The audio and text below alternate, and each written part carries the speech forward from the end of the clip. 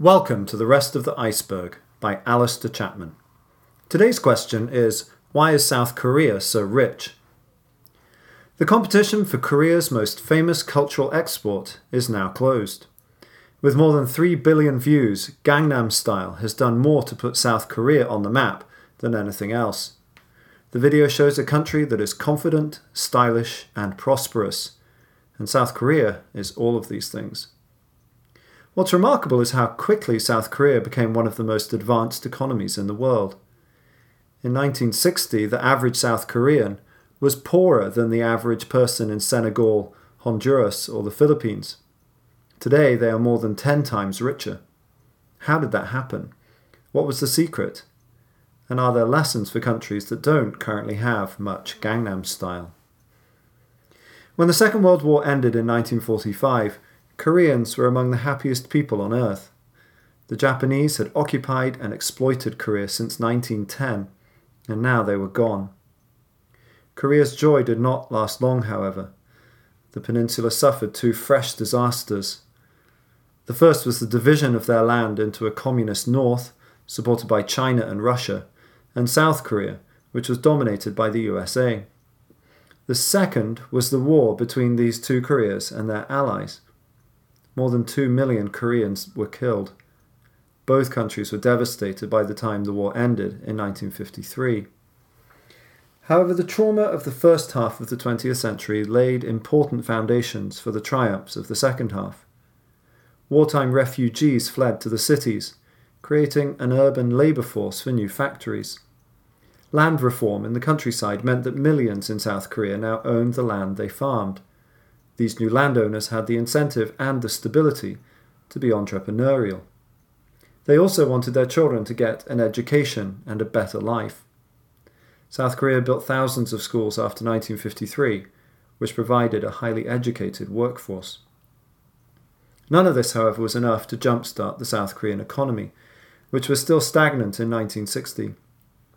Nor was the $6.6 billion the US gave to its strategically located Asian ally between 1946 and 1978, although American money certainly helped.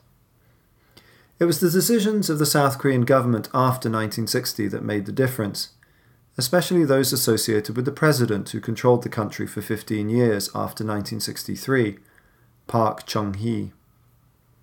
Park was deeply patriotic, and he was determined that his country would be free of foreign influence.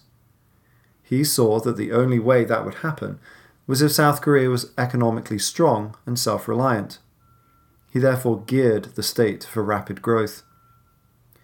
Park believed that industrialization was the best path to economic success, and he was right.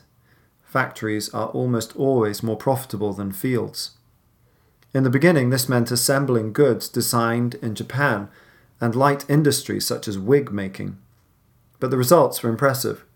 The South Korean economy was growing at 9% a year by the mid-1960s, and exports by 29%. In 1972, Park, who by this stage had almost dictatorial powers, decided to push the economy towards even more growth. The government invested in heavy industry, steel, petrochemicals, cars, electronics, and shipbuilding. South Korea quickly became a technological power in its own right, not just a place where foreigners could manufacture their creations.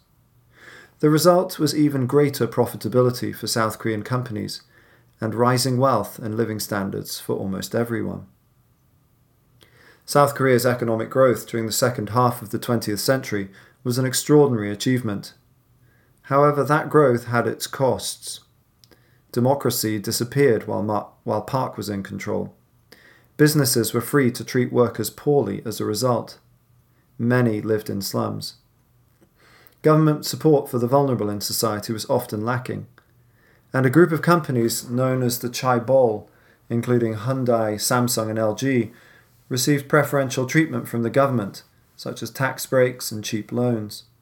Their share of the economy increased from 15% to 67% in the decade after 1974. South Korea has been successful, but it is hardly an example of free market capitalism.